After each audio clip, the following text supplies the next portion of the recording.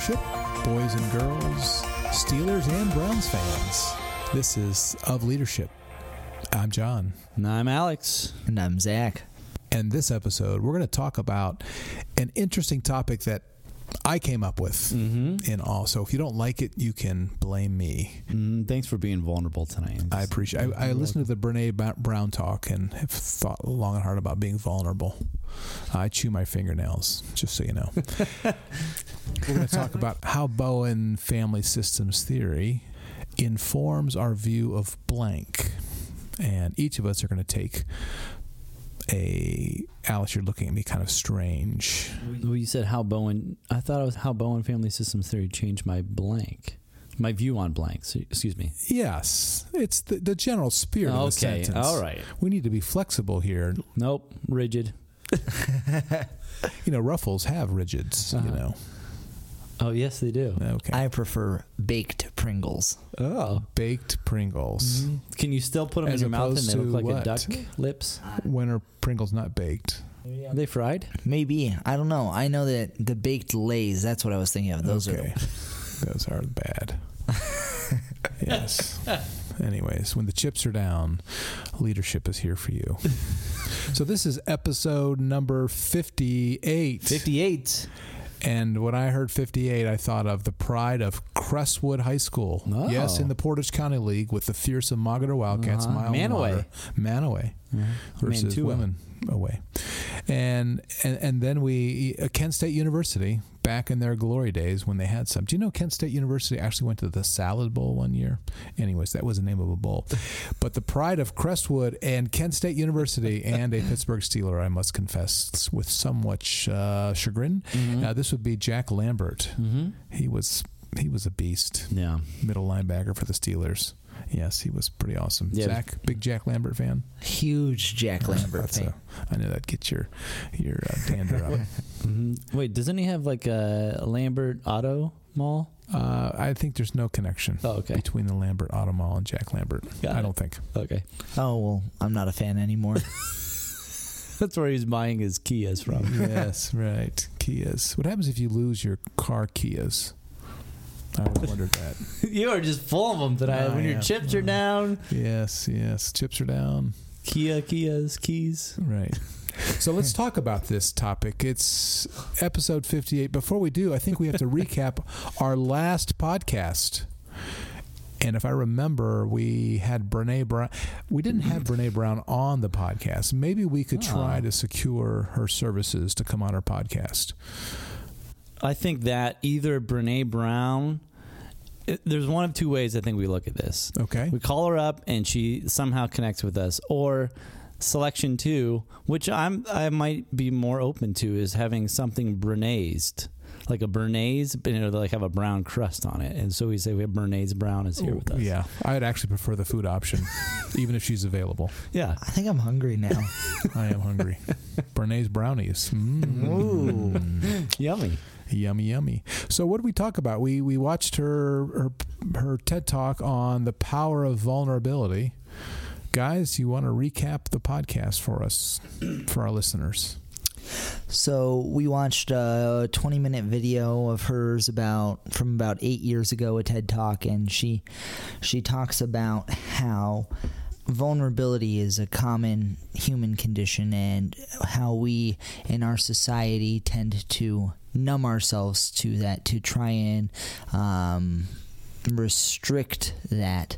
And in actuality, the people who are wholehearted, the people who are, I don't know if she would say the best version of themselves, but the people who she wants to be like are the wholehearted, and they are vulnerable people. And so we discussed that concept of vulnerability and what that looks like and the philosophical implications. We brought up Aristotle and Pythagorean's theorem and lots of other high-minded hypotenuse stuff. And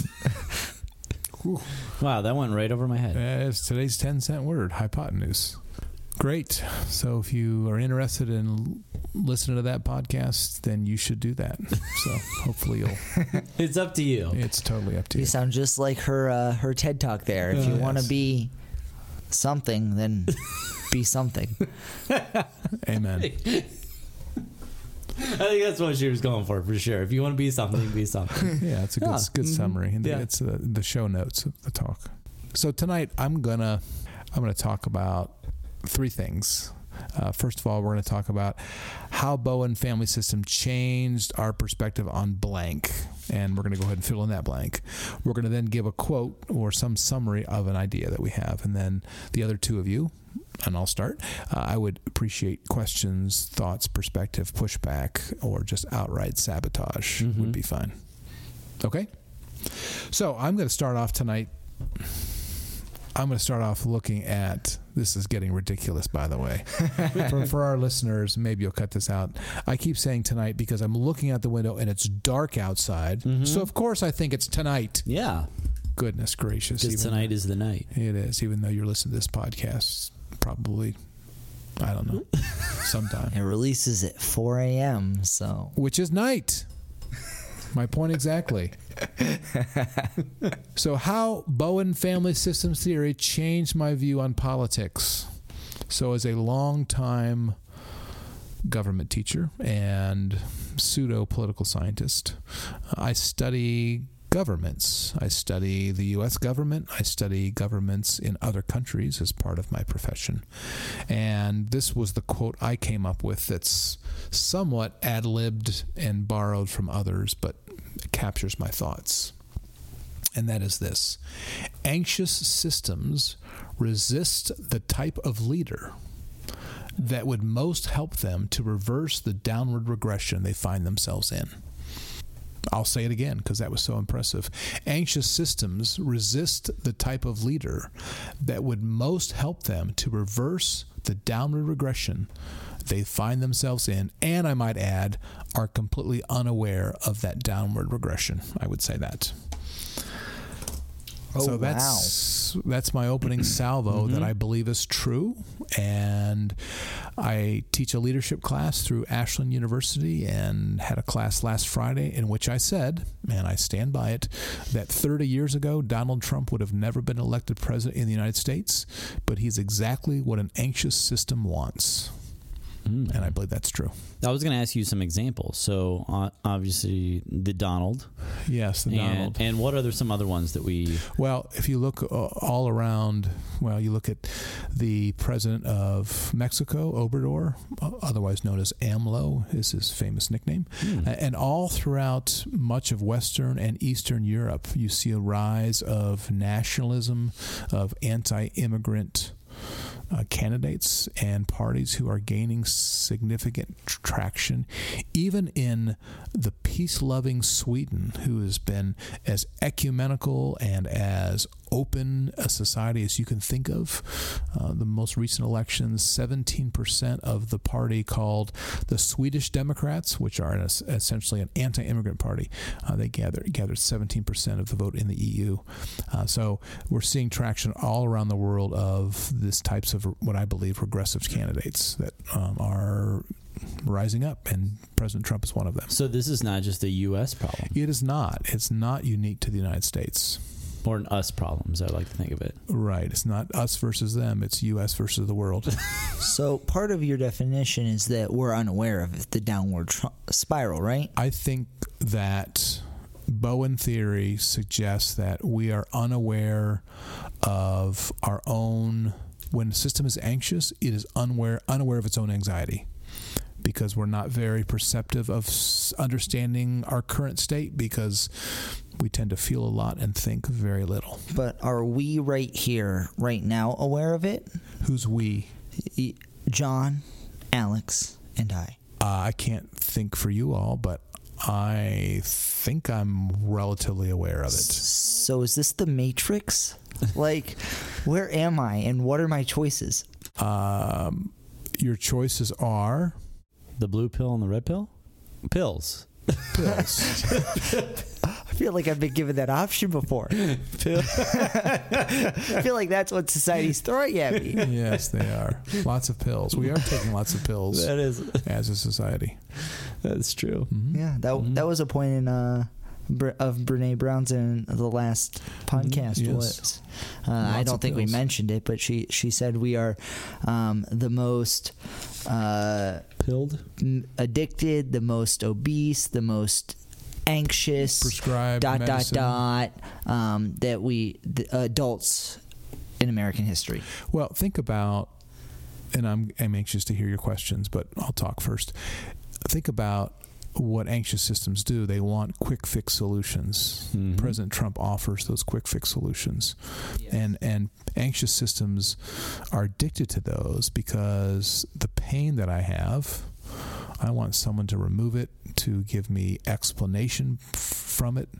And, the medication, and certainly there's valid uses of medication. I'm not going to prescribe theory on this, but nonetheless, physicians just give out pills quickly in some cases to placate the masses who are highly anxious and want a solution to the problem they're facing.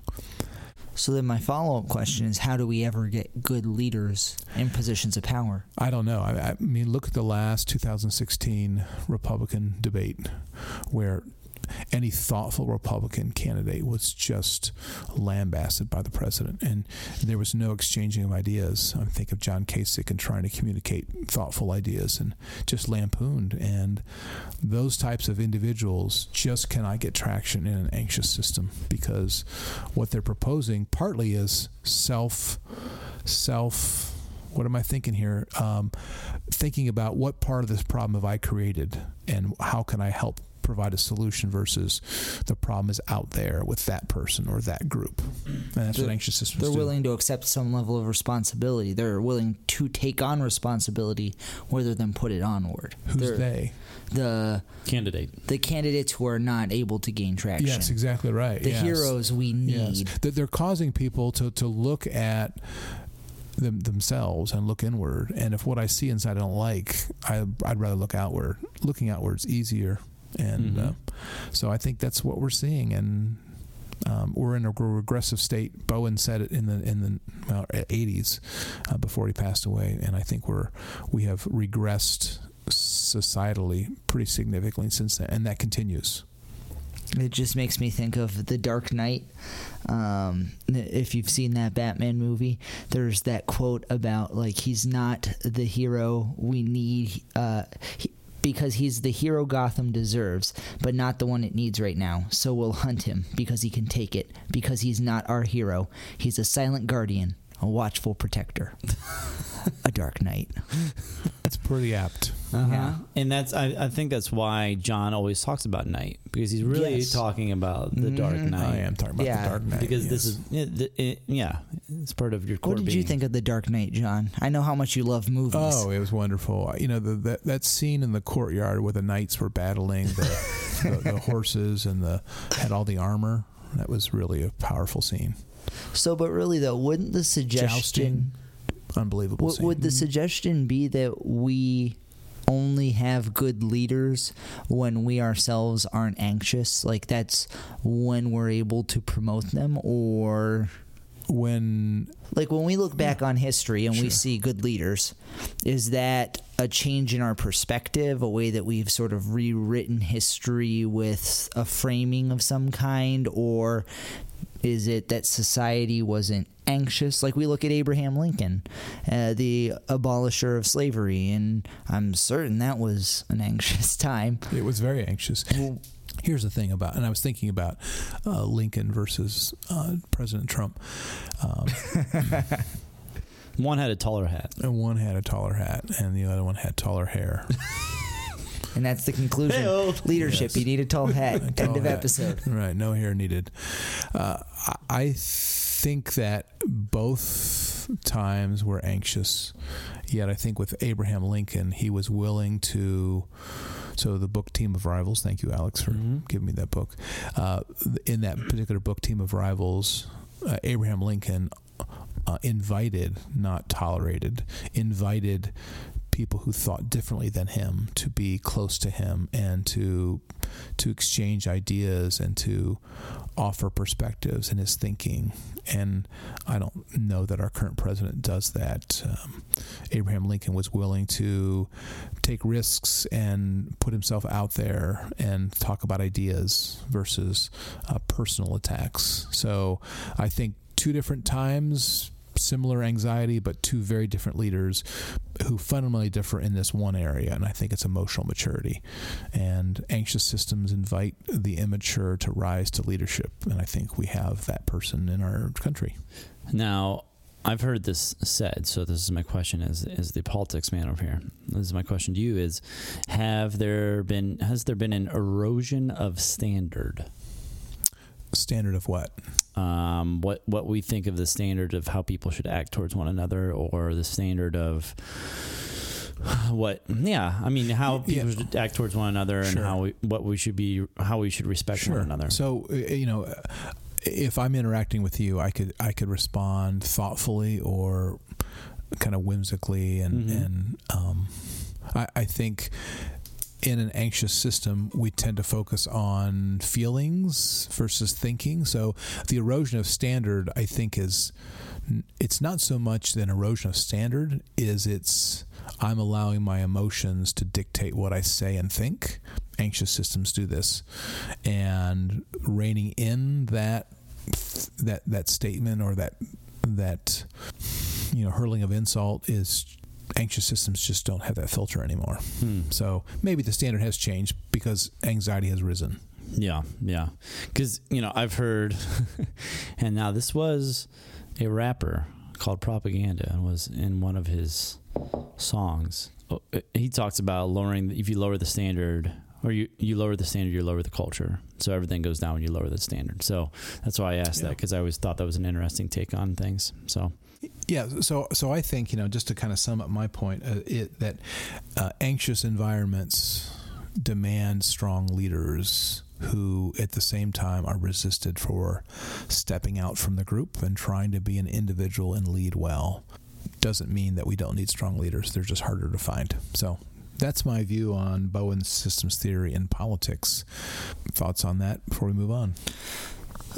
Does any of this have to do with an increased weight of opinion of the reactive response? With social media, with just I want to say the newsiness of the news, but just the anxiety that's being poured out and the quick fixes, those responses that we're talking about.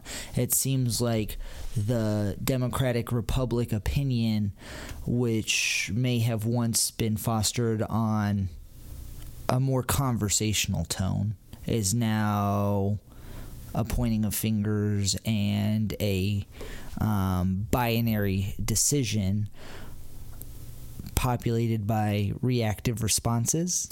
Yeah, I think anxious systems, of course, are more reactive than thoughtful. I think Bowen talked about that anxious systems emphasize togetherness over individuality, and so that reactive, where the Democrats think one way, the Republicans think another, and if you step outside of that and reach across the aisle, if you will, you are considered to be a traitor, that you're not one of us, you're not one of the group. They don't necessarily say these types of words, but this is inherently how anxious systems operate, and it happens unconsciously. This is not willful choices that people make to say, hey, be part of the group, but it's just inherent in survival, and anxious systems are bent on survival, and the threat to an anxious system, this be clear what Bowen said, the threat to an anxious system is a person defining themselves apart from the group. And this is why leaders get pulled down, because they're trying to do what's best for the group, but the group sees it as a threat, and it's all below the level of conscious awareness. So politics. All right, who's next? Rock, paper, scissors is what was happening here to our listeners. Okay. Paper over rock. Zach, looks like you're up. I lost, and apparently losing is winning because I get to go first. All right. So, how Bowen Family Systems changed my view on identity. And I feel like your last response, John, really covered just the concretioning, concretioning. Wow. It's like a consecrated? Yes. To make something more like concrete. Yes. Concretioning. That's great. This is my favorite podcast of all time because you said that word. But it really helped me to solidify my understanding of where we draw the lines of identity, where our forms of identity come from, what builds into that, and the way that we consider belonging. And that's especially where you contributed, John, with this idea that anxiety just makes you want to find somewhere safe, even if it's not a place you should be, or a place that promotes thoughtful thinking or a formation of self. It's where you're instinctively driven to. And so just thinking through this, I came up with just the three thoughts that sort of led to me to this, or three supporting points, is you just really see the influence of others on the development of your own self. You really see how the people who you don't have direct interaction with have influenced the people who influence you, especially within the family, that multi-generational process. You see that your immediate family is the one who teaches you how to relate to people, maybe not on the level that you think you know, but on these broad spectrums of where you just land in terms of feeling comfortable with closeness and separation, of togetherness and individuality. These general behaviors that identify you, that you've learned from your family without even realizing it, that they've contributed to you without likely even realizing it. And that's the basis of who you are and where you're starting your life from, which just amazes me. And you go from there. And my second point is that guiding principles shape the trajectory of your life. And you have the opportunity to develop those and to live on those based off of experiences that might happen incidentally. Or you also have the ability to form them thoughtfully and considerately, to hold them with an open hand and potentially trade them out for others. But the idea that you're choosing to live your life in a particular way consciously that leads you to being able to connect with others, for others to safely connect with you, to understand who you are and what you're about. And from there, my third point is that this idea of belonging by how you define yourself. When you restrict yourself to this anxiety, to this necessitation of safety, of inclusion, of allowing other people to draw the lines, or allowing those lines to be formed naturally, you end up losing a lot of yourself, a lot of your individuality. On the other hand, you have the option of looking at others, and Bowen's theory is based on this idea of observable commonalities in behavior, in responses, in reactivities. And so we can look at other people and we can connect with them, and we can intentionally share this human experience through fostering this sense of curiosity that not only helps you to develop an appreciation for others, but when you look at yourself, when you look at when you look at your own experiences and you look reflectively, and when you look down from the tree, you see who you are and what you're about, and the ability to partake in a community that really fosters growth and development of who you are and who you want to be. So, Zach, could you give us maybe specific examples? You talked about how this has influenced, how it's changed your view on identity. So specifically for you, Zachary Dwayne Stahl. Especially recently, I've had more conversations with my mom, as she's intentionally processed her childhood and the way that she dealt with her parents and her parents' relationships together and their conflicts, and how she was involved in those conflicts, and how that affected the way that she related to her siblings. And I look at that and I see how she has intentionally raised us as children.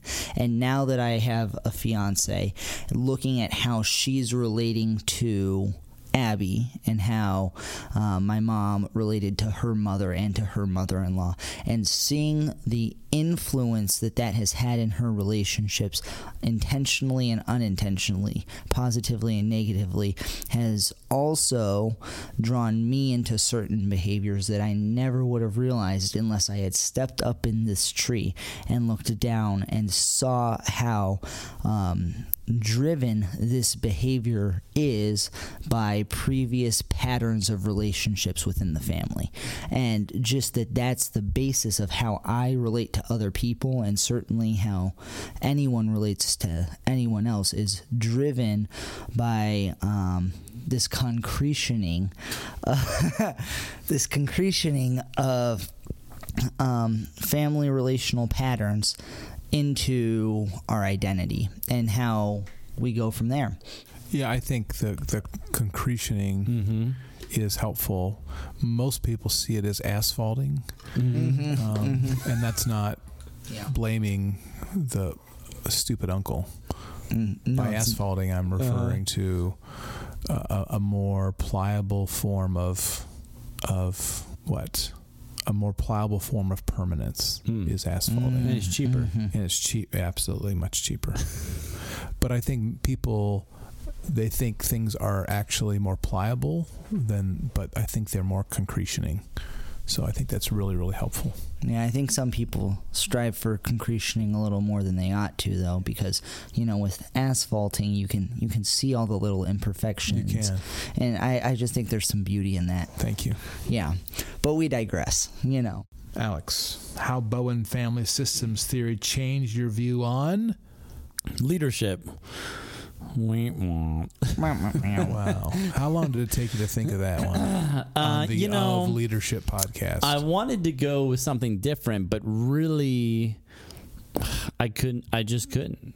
I had so many different ideas, but this one seemed to make the most sense. So, okay. Well, spell it out for us. Okay. So growing up, I would say that I was just a different cat. I was just a bit different from my other friends and from the other people at school. And characteristically, I would say teachers would say that I was a leader, and I didn't actually know what that meant at all. And so I was quite shy growing up, I would say, and always stuck to my principles. And I don't know if that was because I was afraid. I was a little bit of afraid, but the way that my sister Brooke just transformed my life really made me care about people more than others, I think, especially at that age. And I just didn't want to make fun of kids. And I was the kid, if there was a time when boys would hit each other and I would not hit anybody, and I would be like, why are you punching me? And so, I would tell kids to grow up. That's the kid I was. So just kind of an oddball. And so, going through Bowen Family Systems Theory, and hearing about it really helped me understand what leadership was all about. And so, Maxwell says that influence leads into leadership, right? So leadership, it has to do with influence. And that really made me change my mind on what it meant, because growing up, when it came to friends, I usually only had one friend who was my best friend, and characteristically got used up. I say that in quotes, but I felt like I got used a lot. I would give, and then, kind of change myself for the other person a little bit, maybe just a little bit, and then they would just kind of spit me out the other side. And they didn't really care about me too much. They just cared about what they were doing, and so I cared about them a lot. And so that happened quite a few times in a row. And so I guess what Bowen Family Systems Theory is helping me understand even now to this day is how to let others borrow self from me in a healthy way. Because I think what was happening is I probably was influential Like there's certain instances that I remember, and I'm not tooting my own horn here. I give full credit to my sister and to my parents growing up. I give 0 to myself. I'm undeserving of any of the accolades, seriously. And so, I mean, I remember in college, I lived on this dorm with freshmen, and it was awful. Like, it's terrible. Like, I just remember things that I don't want to be a part of, people drinking, all sorts of things. And I remember I changed my dorm like with a month left, and like people cried that I never, and I was like, what the, like, and I didn't, and and I'm like, what kind of impact am I having here? I have no idea, And so somehow I was given this leadership ability, but like I said before, it ended up me getting used up. So now it's trying to balance this part to where, how can I let people borrow self from me and have influence, and yet do it in a way that's healthy and not be giving up myself fully to that other person to where there's nothing left. Or in some ways I'm giving myself so that way they could be my friends and they would accept me. It was almost like, it's weird. It's like I couldn't have any friends because like there's such different levels of like maturity, I guess. I don't know. It was just different for me all around. So when it came to leadership, I just didn't understand what it was or why it was weird. So like Bowen Family System Theory gives me like a good definition to what I'm actually looking at, instead of just being like, well, I'm just kind of weird. And I guess, It gave you an understanding of your individuality and how that influence affected others and how they perceived you as a leader, even though you, in your own eyes, were just off to the side doing your own thing. Yeah, I would not have thought I was a leader at all, because the leadership that I saw in there was hierarchical, right? It was the positions and what position are you in? And to me, I wasn't any I never remember positions, and like I was shy as it was, and I didn't want to like take any position, any stuff like that. And so I would have just been happy with one friend and just hanging out with that person and then been fine, I think for our listeners, they might appreciate a practical application to what you said. So what would it look like for a leader to, and I'm going to paraphrase your saying, to lend self in order to, how did you finish that? So how to let others borrow self from you in a healthy way. Okay. So how could I as a leader do that in a healthy way? How could I lend self so others borrow self? Mm-hmm. So what does that look like practically? I think knowing yourself well, I think is a good place to start. So knowing, man, what are my guiding principles? What are my standards? And am I clear about those to other people? Do they know where I stand with those? And once you have that standard set for yourself and people know where you're coming from, it kind of goes back to the Brene Brown of being vulnerable with them then too. So there's nobody likes the person who has all their crap together, who has the rules, and they just bangs on everybody's heads when they're not doing things correctly, right? They want somebody who's real, who's a real person who lives through life. And so I think that vulnerability can be really helpful. And that is in your control of which you can be vulnerable. On the other end of it, so the borrowing of self, that part of it, by being vulnerable, people can connect with you easier. Can I ask a question between the connection between vulnerability and, so you're lending self. If someone's borrowing self, this is the exchange, you're lending self. So by being vulnerable, is that lending self? I think so. Okay. Yeah. In some ways, yes. Like, because I think, and maybe vulnerability is not the word, but trying to make connections with people, just on a basic humanity level of like, man, I've really struggled with. We don't have to be the same thing, but showing people that you've struggled and have had trouble with things can really help people connect, because we all have issues in this life, and so. But if you don't show those things to other people, So if you are vulnerable with another, you're lending self, which helps someone feel not so alone, mm-hmm. and helps give them courage to mm-hmm. face their problems and gives them hope. Yeah. And they're borrowing that courage from you, mm-hmm. which comes from vulnerability. She talked about in her talk about vulnerability and courage and the link between the two of those.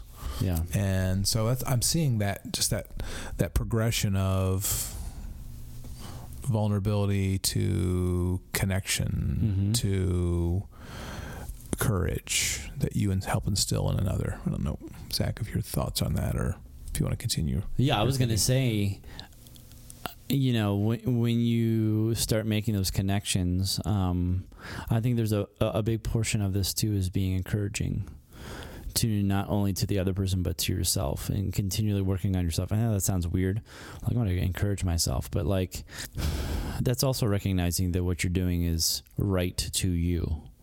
So these are my standards, these are my principles, and I'm going to continue to stand by them because this is what I think is right for myself, based off of my continual anecdotal, but you know, research upon how this works in this life. That seems very heady now that I say it, but I think this is really important. The word lending self, of what that means. You're not lending ideas. You're not saying, hey, here's my principles, use these, here's a template to live. But you're helping someone, giving them the space to think through their own problems and then develop their own principles, which may be similar to yours, may not be similar to yours. Which is really, you talked about earlier about John Maxwell's quote about leadership is influence. You are then influencing another to solve the problem they have for themselves. And it begins with vulnerability, leading to connection, which leads to courage, which leads to agency on my part, and leads to growth on me as a person that you help to initiate. Yeah. So it's really, I guess, in a nutshell, I think about how I used to think leadership, you know, when people said I was leader, I didn't really understand it. And then I thought you had to be all these other things. But really it's, I mean, yes, it's a difficult journey, but like the amount of things you actually need to do, like things, you don't need to speak in front of a bunch of people. You don't need to, you know what I mean? Just be there. Being present with people makes such a huge difference. And I learned that a lot from my sister and actually my parents as well. And so, I mean, the amount of influence you can have just by being consistently with somebody, and they know that consistency can make such a world of difference to everybody. And so I think John and I really experience that on a daily level when we're at school. So when students come to our classrooms, I mean, I try to be the same person every single day. And so that way they, at least throughout their days, the rest of their day might be crazy, but when they come to my class, at least they know what they're getting from me. And so that means a lot to me just to do that on a daily basis. Any closing thought, guys? This is really interesting to hear the perspective of politics, identity, and leadership. Any closing thoughts on any of these topics? Yeah, it's just interesting to think, Alex, about how you were maybe not the traditional example of a leader in your own eyes, but systemically in terms of managing anxiety, in terms of balancing principles and actions, and balancing relationships in terms of connection, and even just like the understanding to say, you know, if I had just one friend, you know, that's all I really needed. Like, I don't need this, that, or the other. I don't need all the friends. I don't need everyone's approval. You know, I'm just looking for someone who I can share myself with, be vulnerable, whatever that looks like. That's on that systemic level. You were the example. You were the leader that people were looking towards. And without that, I mean, what do we know from Bowen's theory? You lose that dampener of anxiety, and that sucks. You love homeostasis, and you destroyed it. Just walking away. Well, and Zach and I have a little bit of background too. He's known me since he was a freshman in high school, so it means a lot to me, buddy. I really appreciate it. Yeah. Great. Well, thanks for the concretion today, and really helped to cement the theory. And yeah, I really appreciate it. And no asphalting. Which no is asphalting. really great. No asphalting. It just really gives you that road rash, and that's just no good. That's sure is bad. So let's talk about advice we have some people that stalk us in inappropriate ways, and we're looking for maybe a more healthy connection. So guys, how could they connect with us in a more healthy way? Ofleadership.com. You get everything you need there. Of leadership, we got some references there. We have all of our podcasts, ways to connect to us. There's even a picture of Misha on there. She's a dog. That's perfect. Pretty great. She's a beaut. She is a beaut.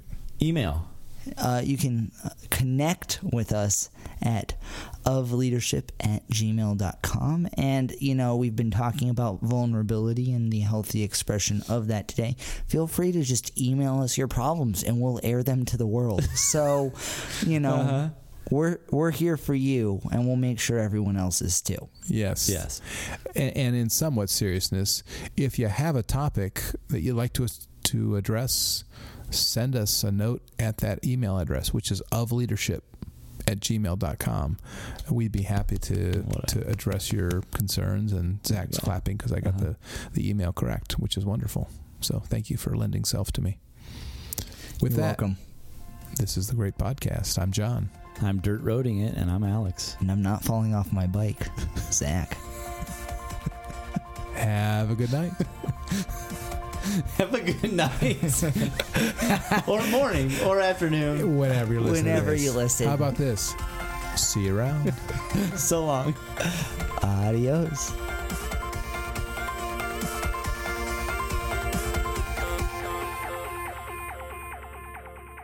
Goodness gracious.